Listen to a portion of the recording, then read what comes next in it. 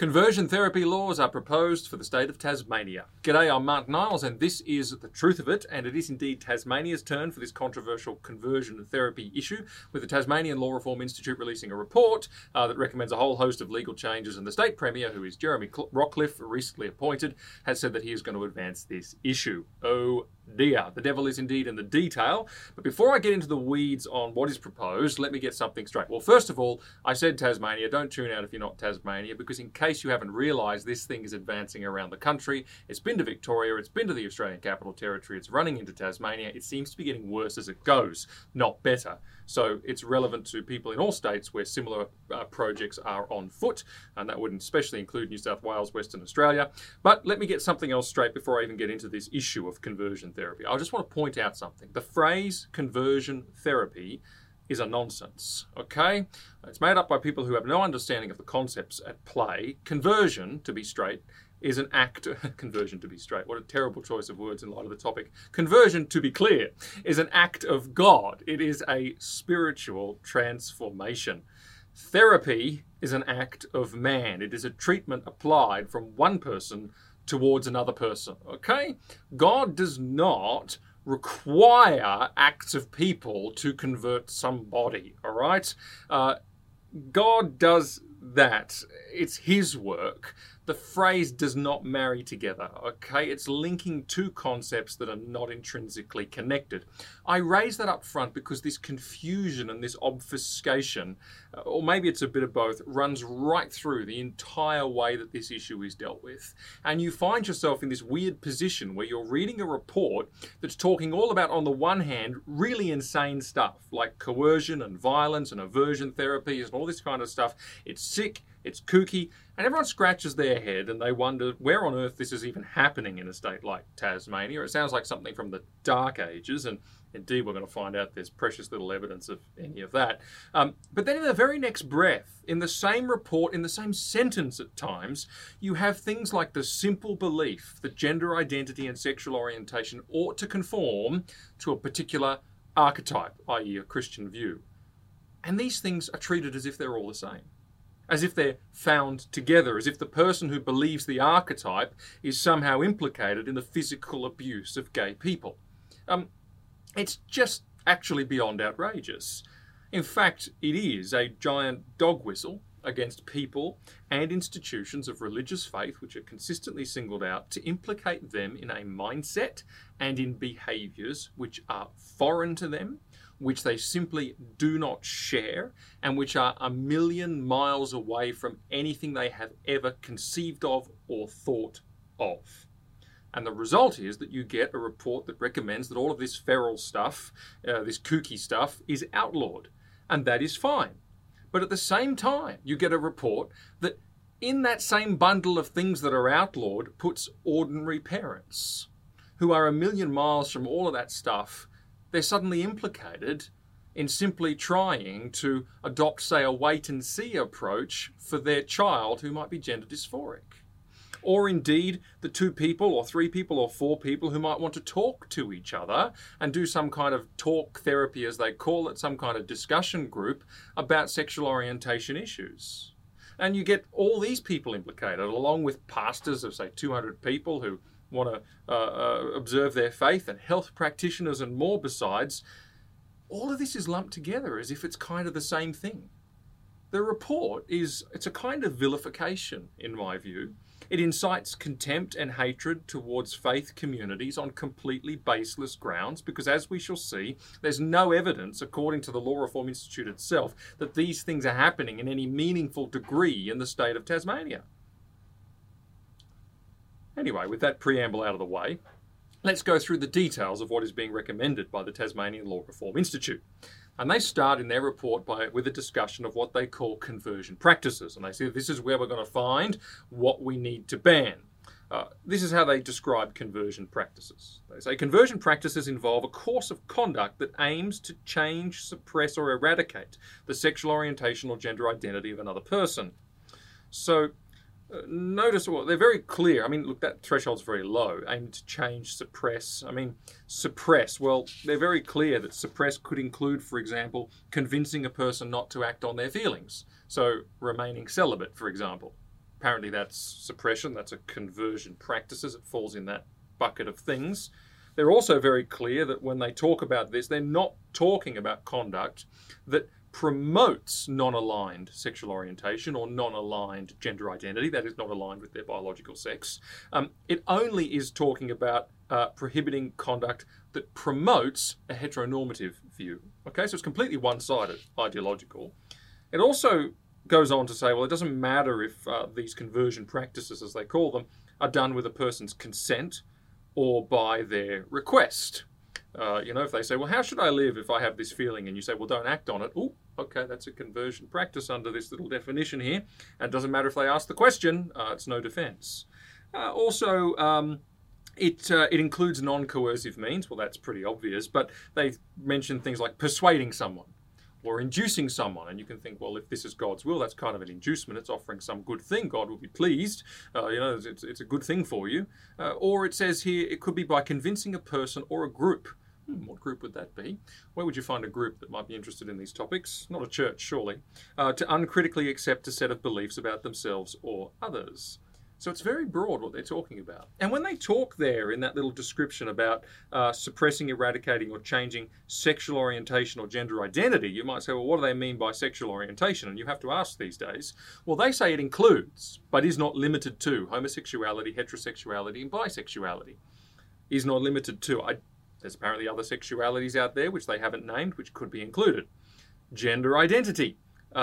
Again, what does that mean? To change, suppress, or eradicate gender identity? Well, they say this refers to any gender-related characteristics of an individual, i.e. any physical expression, mannerisms, appearance, speech, names, etc., claim to manifest gender identity. And they explicitly refer here to the fact that it also includes this concept of gender expression, which is a concept that nobody actually knows the exact scope and nature of, because it's always evolving and changing. There are new gender identities, there are new gender expressions being added all the time. So in other words, you can't actually know from one moment to the next what the limits of gender identity really are. We've defined gender identity, we've defined sexual orientation, we think. Also, we've defined this conversion practice as the sorts of things they're thinking of. But what is a course of conduct? Conversion practices involve a course of conduct that aims to change, suppress, eradicate, etc. Well, they say you have a course of conduct when three things are present. Three things, and note this. Firstly, a belief that human sexual orientation or gender identity is fixed to an archetype. Second, a belief that sexual orientation or gender identity can be consciously changed, suppressed, or eradicated.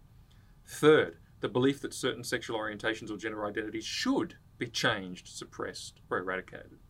So the idea that it should be fixed to an archetype, that it can be consciously changed, that it should be consciously contained, boom, there's your course of conduct. Well, fixed to an archetype, what would they mean by that? The first thing. Well, Jesus had an archetype, did he not? He said, have you not heard from the beginning? God made them male and female, and therefore for this reason a man shall leave his father and mother and hold fast to his wife, and the two shall become one flesh. Oh, that sounds like an archetype. The archetype that they don't like. And they say that, this often creates the view that departure from that archetype is, quote, abnormal, broken, diseased, disordered, or deficient in a medical, moral, or spiritual sense. And note here this dog whistle where they wind in the extreme with the mainstream, where they say, for example, on the one hand they link morally deficient. And fine, Scripture would have a moral issue with, say, homosexual conduct. But they link that with medically diseased, as if these people also think that a gay person is medically diseased. You see the mixing of all of this dog whistle, this, as I said, this kind of vilification. Well, that's what they mean by being fixed to an archetype. And the idea that it can be consciously changed, suppressed, or eradicated. Well, can it be suppressed? Well, of course it can. I mean, as a single Christian straight male, I'm supposed to consciously suppress my own sexual orientation in the way that they're thinking about it, am I not? Is that not ordinary to say that a person has control of themselves? Apparently not. They explicitly note that such messaging tends to be associated with religious entities. And thirdly, the idea that certain sexual orientations, gender identities should be changed or suppressed. And note this, they say, well, actually, this idea that the change should happen could be directed at the person, or it could be directed at the community around them, thus generating a kind of pressure on this person. God, where would you find a community of people that are interested in living out this archetype? Oh, it wouldn't be a church, would it? Anyway, that's what they mean by course of conduct, where these elements are present. Straight away, you can see the issues that are arising, right? They say that these beliefs are, quote, discredited and known to generate risks, unquote. They characterize them as false ideology, and they give a number of specific examples of this false ideology. They don't just refer to it in that general sense, but they give some examples. They say, well, for example, the idea that humans are born with the potential of developing into heterosexual people whose gender identity reflects their sex assigned at birth. Apparently that's false ideology. Or LGBTQA plus people should live celibate lives. Apparently that's false ideology. Of course, this gender bending, affirmation of gender dysphoria stuff is not ideology at all. It's only the other side that's ideology. Through consistent long-term acts of devotion, mentoring, abstinence, group counselling, etc., a person will either experience a change in their sexual orientation and or gender identity or overcome the causes or drivers behind their same-sex attraction or trans identity and remain celibate. False ideology. LGBTQA plus people may not be suited to positions of authority within their faith community. So now they're into church governance. False ideology. And again, they jump back and forth between this stuff that's kind of off kilter, where any person of faith would go, that's not right. And then they jump back to stuff that's on kilter, and it's all this big mishmash of extreme and mainstream. Very well. That's the scope of what they're thinking about when they talk about these conversion practices, which they're wanting to delve into and find ways to ban and find limits to place upon them. And they have come up with two specific things that they would like to ban, which effectively reach into all of those areas. The first thing is direct conversion practices. The second is indirect conversion practices. Both of these they recommend should be banned through various civil laws, through anti-discrimination laws, and through criminal code, etc. Direct practices are health practitioners offering treatment, quote, not supported by clinical evidence, unquote. We shall find that means health practitioners doing anything other than affirming non-conforming sexual orientations or gender identities. That's what they mean. Literally, they say so. Also, though, not just health practitioners, but unqualified people, so people who are not health practitioners, making what they call pseudo-scientific representations and undertaking pseudo-medical conduct outside of a clinical setting. So they include here not only counselling and therapies, but also faith-based support, spiritual guidance, and other religious development activities. Includes group counselling or talk therapies or support. Those are direct practices. Medical practitioners and those who are not medical practitioners doing those things. Indirect practices, much more woolly. Indirect practices, they say, involve, and this goes into some of the real weeds of what we're talking about in that earlier discussion. They say it, quote, involves disinformation designed to convince others that certain sexual orientations and gender identities are faulty, dysfunctional, and can and should be changed, suppressed, or eradicated. See, those words are foreign to me, and not the way you talk about this stuff, but you can see how it can all be abused. This includes both speech and publications, including publications that promote the beliefs that we described earlier, that there's an archetype, that you should conform to the archetype, that you can conform to the archetype. That's all included here. It includes actions aimed at LGBTQA plus people, that they can and should suppress or change their attributes, or a community around them, which in turn generates pressure on them to undergo direct conversion practices. So there's indirect and direct, and as you can see, the scope is wide. The indirect runs into disinformation areas. The direct goes to actions by medical professionals and unqualified people who may be offering some kind of counselling or whatever, even if it's unstructured and, in the course of pastoral care and things like that.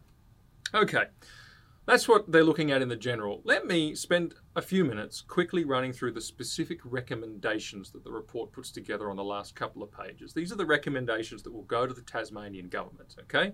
And there's a few of them. And they say, first of all, the Tasmanian government should reform Tasmanian law to address the harms of sexual orientation, gender identity conversion practices. Note this is different to what they've done in other states. In other states, they have created a separate piece of legislation. Here they want to amend existing legislation to build all of this stuff into existing laws. The laws they have in mind are the health laws, the anti-discrimination laws, civil liability laws, and the criminal code. And that brings in Tasmania Police, the Anti-Discrimination Commissioner, the Chief Civil Psychiatrist and the Health Complaints Commissioner all into the enforcement framework. They make several recommendations prohibiting those direct practices we talked about. First of all, in the Mental Health Act, there should be an express provision that a person must not purport to or actually undertake an assessment or treatment of another person's sexual orientation. Also, third recommendation, the Mental Health Act should clarify that gender identity and gender expression are not mental illnesses.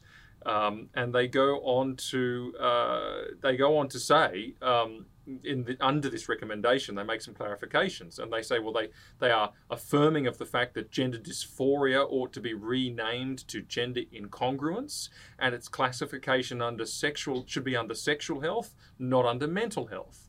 So they're saying that the Mental Health Act should say this has nothing to do with mental health. They support the right of people aged under 18 who are quote-unquote Gillick competent to make decisions about how they express their sex characteristics without having to be assessed as having a mental illness or behavioural disorder. Well, you see, if this is not in the realm of the mind, gender dysphoria, for example, then of course there's no treatment that would apply to the mind. It's only treatment that applies to the body. We know where that goes, right? It's pretty shocking stuff.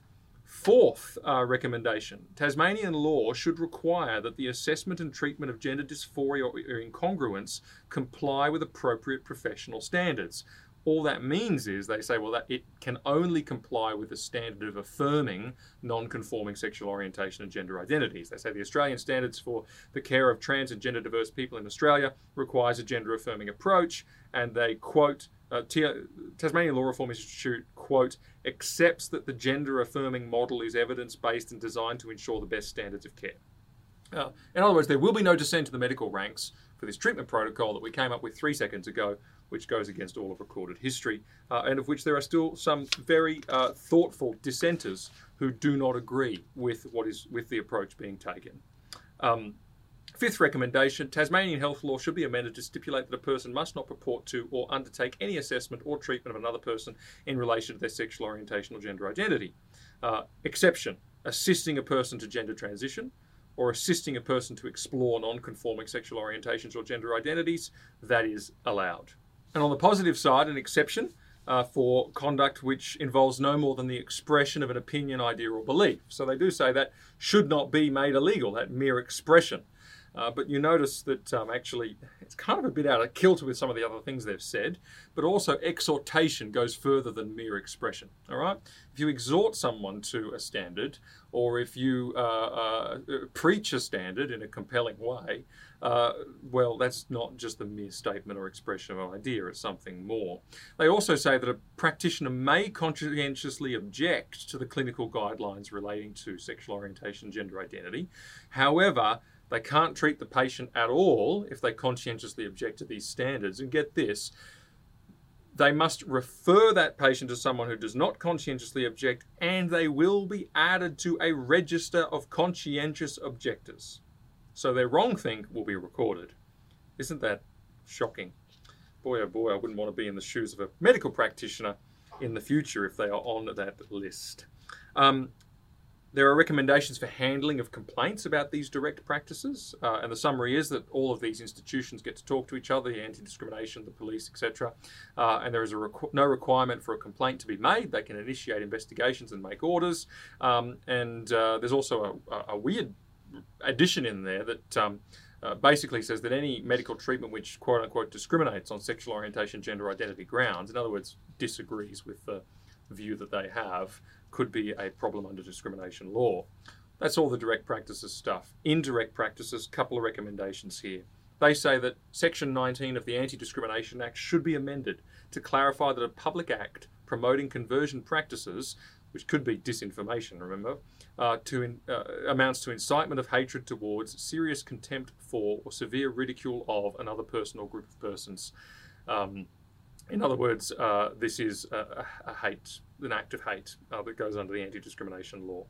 Seventh recommendation, Anti-Discrimination Commissioner should be empowered to cooperate and coordinate with other bodies, as we mentioned. They need to talk to each other.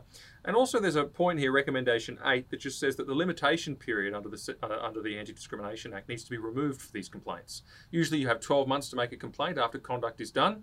After that, too bad. And there's always a statute of limitations to give legal certainty to any circumstance. They say, oh, no. In this case, this harm could manifest more than 12 months after the event, so this limitation should not apply to these complaints.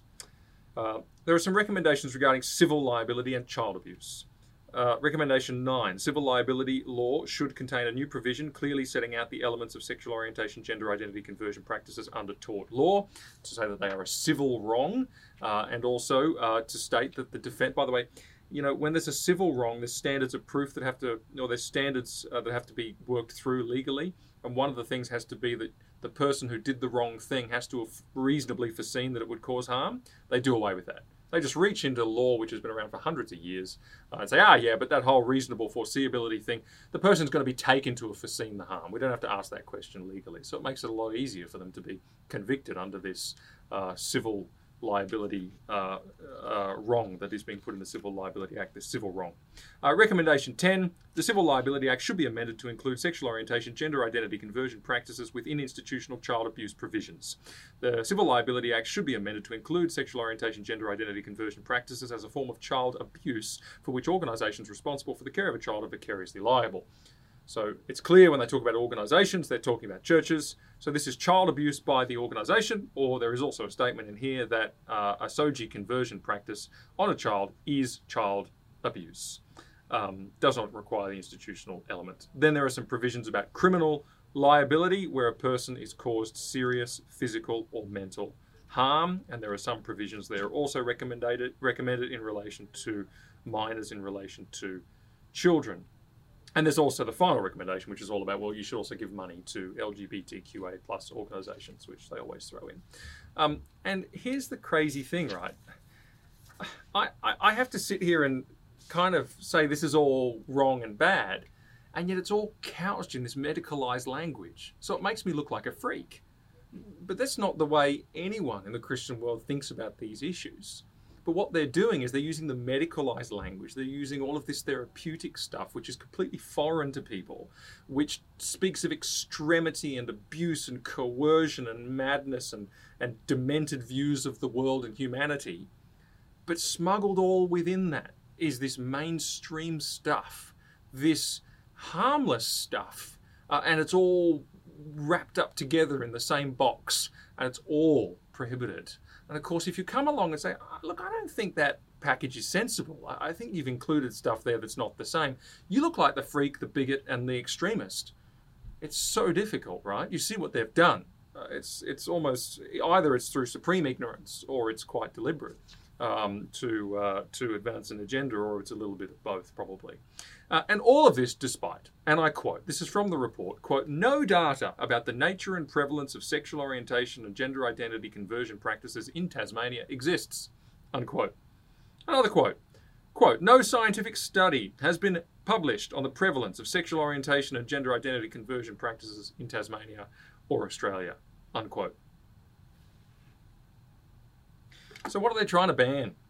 Are they trying to ban psychos running boot camps that beat up gay people that don't exist? Or are they interested really in parents like Robert Hoogland, who just want their daughter to wait until she's an adult before she has her breasts cut off? But he landed in a Canadian jail for his efforts. Are they interested in abusers who coerce people into aversion therapies and leave them traumatized? Because that ain't happening. Or are they interested in the quote-unquote community, or whichever one that might be, that thinks they should live up to the standards of their Creator and of Jesus, who died for them by living in conformity to his will, indeed his archetype for their sexuality and gender identity, amongst other things? Apparently, these beliefs are all the same. Apparently, one belief leads to the other. Apparently, they all need to be banned.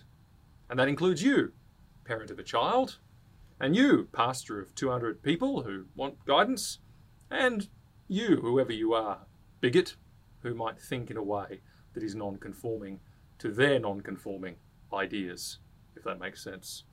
Hey, look, Let me maybe just finish with this comment. Let's clarify some things. I might as well say it since I still can. 1 Corinthians chapter 6, verses 9 to 11, it says this: "Do you not know that the unrighteous will not inherit the kingdom of God? Do not be deceived. Neither the sexually immoral, nor idolaters, nor adulterers, nor men who practice homosexuality, nor thieves, nor the greedy, nor drunkards, nor revilers, nor swindlers will inherit the kingdom of God. And such were some of you. But you were washed, you were sanctified, you were justified in the name of the Lord Jesus Christ and by the Spirit of our God." Are you in that list? Because I am. And that's why I rejoice that conversion is real. Absolutely no therapy needed. That's not what this is about. It's not about therapy. It's about an act of God. I don't know what this medicalized stuff honestly is all about. The burden and stain of every sin can be dealt with decisively by the righteousness and the liberty of Jesus Christ. The prescription is not therapy. It is repentance and it is faith in Him. And that will always be the greatest news in the world. And it will always be converting lives. And it will do that regardless of laws like this. Because like I said, it's not therapy, it's an act of God. And I just have a hunch that, you know what? God doesn't keep laws like this. He marches on and does what He does in people's lives, no matter the contorted ways in which the Tasmanian Law Reform Institute might try and capture it, wrap it up into some messed up, medicalized document that seeks to ban it all, including the good stuff. I'm Mark Niles, and that was the truth of it.